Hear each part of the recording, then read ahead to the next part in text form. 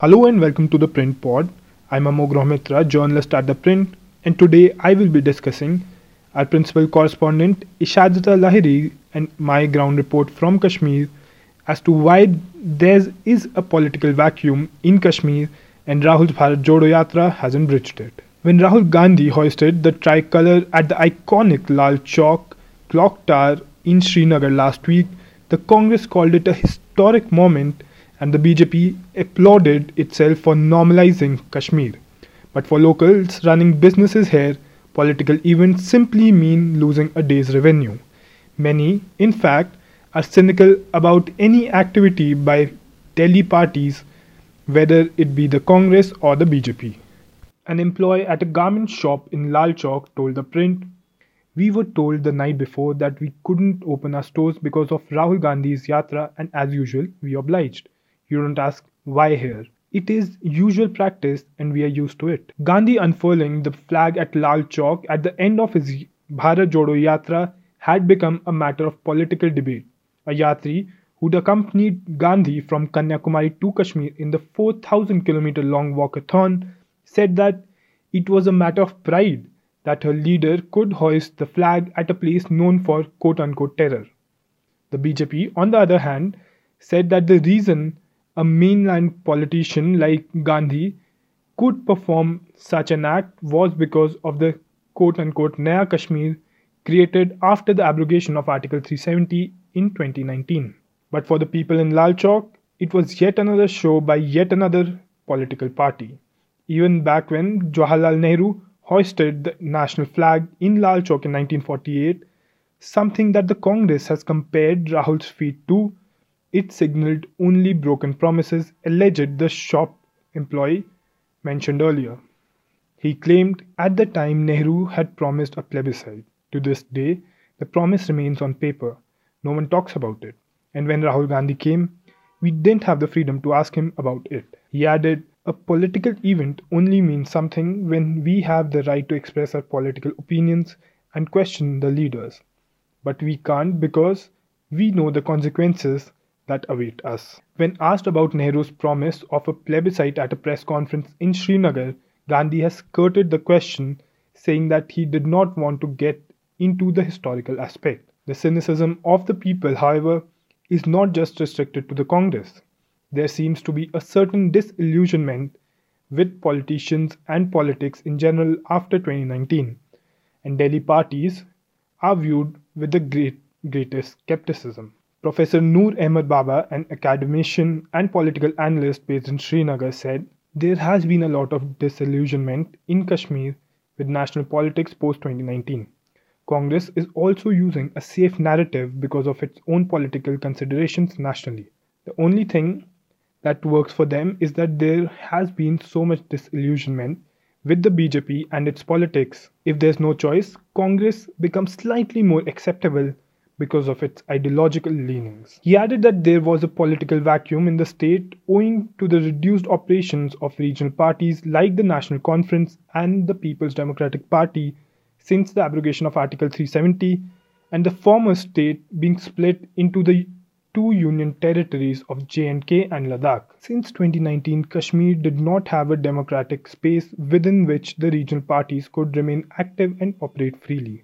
Therefore, these have remained to some extent disconnected from people and, in the process, have not been able to gain political space. But in the absence of a viable alternative for the people against the BJP, these parties could fare better in a future election.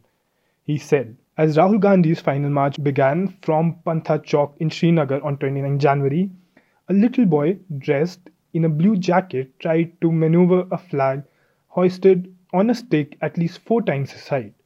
The women accompanying the child encouraged him to hold it properly so that the gathered media could capture a good photo. However, the women immediately covered their own faces whenever a camera pointed towards them. When asked if they were Congress supporters, the women said they were with everybody. A caveat followed, albeit a quieter one, anybody but Modi. Like many others in Srinagar, these women had come out on the streets during the Yatra because they were curious to see what was happening rather than out of a sense of political affiliation. Two women who run a salon in the city, told the print that they thought that the rally was led by both Gandhi and actor Urmila Matondkar, who joined the yatra for a day in Nagrota, Jammu. It is worth noting that the Bharat Jodo Yatra was not the first large political rally that Kashmir has seen since 2019, nor was it the only one that pulled crowds. Last October, droves of people attended BJP leader and Union Home Minister Amit Shah's rally in Baramulla. Many Paharis also came to the event jubilant about the newly promised reservation for the community. In November, PDP chief and former Chief Minister Mehbooba Mufti addressed a rally in Srinagar for a convention of the party's youth wing. In December, after Farooq Abdullah was re-elected as NC president, he and his son Umar Abdullah addressed party workers at a rally in Srinagar. The Altaf Bukhari-led J&K Apni Party also held a rally last November at the Sher-e-Kashmir Park in Srinagar. Still, in the absence of elections, the perception endures that there is a political vacuum in the state. For national parties like the Congress and the BJP, Kashmir has been a fortress they've been unable to breach electorally, though they've done better in Jammu. Of the 46 assembly seats that the valley had since 1995, the highest number of seats that the Congress has won in the region was 7 in 2014. It was the first time that the party had won more seats in Kashmir than in Jammu, where it won 5 of 37 seats. Of the past 5 elected governments in the former state, the Congress was part of a coalition with the NC in 1987 and 2008. In 2002, it had formed a government with the PDP. Former Congress leader Ghulam Nabi Azad was the chief minister of the state from 2005 to 2008. The BJP, on the other hand, has never won a single seat in Kashmir. In Jammu, however, the party won 25 seats in 2014, its highest tally ever. Thereafter, the BJP entered a post-poll alliance with the PDP, which had emerged as the single largest party in the state despite not winning any seats in Jammu. PDP continued with the BJP in an uneasy alliance until the latter withdrew in June 2018. Governor's rule was imposed in the state for the next 6 months, after which President's rule was instated. In August that year, statehood was revoked and J&K came under the control of the BJP-led central government. The abrogation was seen differently in Jammu and Kashmir, which are distinct in both their culture and their politics. While Jammu welcomed it, the people of Kashmir saw it as an affront to their identity.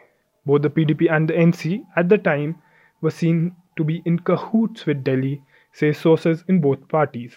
A meeting of NC's Farooq Abdullah and his son Umar with Prime Minister Narendra Modi days before the abrogation was announced was seen as a proof of their involvement with the decision. However, both of them, as well as Mehbooba, were placed under house arrest as soon as the decision was announced. At the time, all three had also announced that they would not contest elections till J&K's statehood and Article 370 was reinstated, though their parties would. In December 2022, Farooq Abdullah said that Umar would contest when elections happen. The only electoral exercise that has taken place since August 2019 has been the elections to the District Development Council (DDC), a local body, in 2020. The PDP and the NC, which fought the elections together along with smaller parties in an alliance known as the People's Alliance for Gupkar Declaration (PAGD), won 110 of 278 seats. The election saw a turnout of 51%, while the NC maintains that the turnout in the DDC elections shows people's continued faith in regional parties. PDP concedes that a political vacuum did exist. Of course, there was a political vacuum. The entire political establishment was thrown in jail, as were activists and scholars. Suhail Bukhari, chief spokesperson of the PDP, told the print. Ifra Jan, spokesperson of the NC, however, claimed that the BJP wants people to think there is a vacuum. She said, "It is an indirect way of delegitimizing the mandate of the people. If there was a vacuum, why did the NC sweep the DDC elections? Why was the voter turnout so high? Just because the national media doesn't run RPR 24/7 doesn't mean that people's political aspirations don't align with us." For both parties, settling on a stance towards the BJP is a work in progress. Sources in the NC said that while the senior Abdullah is intent on sticking with the PAGD alliance, Umar seems to be on the fence, while Farooq believes the continuation of the alliance will bring BJP to the table. Umar thinks that a certain amount of dialogue is required to conduct elections in the state and end the existing political stalemate. Bukhari of the PDP said that since abrogation, there have been competing narratives by the mainstream parties. Bukhari said mainstream political parties represented one view. It was largely within the ambit of the Indian constitution for the rights of people. When 2019 happened and those constitutional guarantees were snatched, of course, it led to a lot of resentment. It made many people question the mainstream political parties. He added, it shrunk the space of the mainstream parties over the past 2 to 3 years. As people go through suppression, they want someone to articulate their pain. Assembly elections in J&K were scheduled for 2020 but were postponed in view of the delimitation exercise in the state. The process was completed in May 2022 and all parties in the state have demanded that elections be held as soon as possible. Political analyst in the Valley on condition of anonymity, while pointed out a vacuum created by the absence of a quote-unquote separatist voices who've been incarcerated post-2019. They say that a political space was occupied by outfits like the Hurriyat Conference before the abrogation. The Hurriyat was led by the late Syed Ali Shah Gilani, who contested the claim of India on J&K.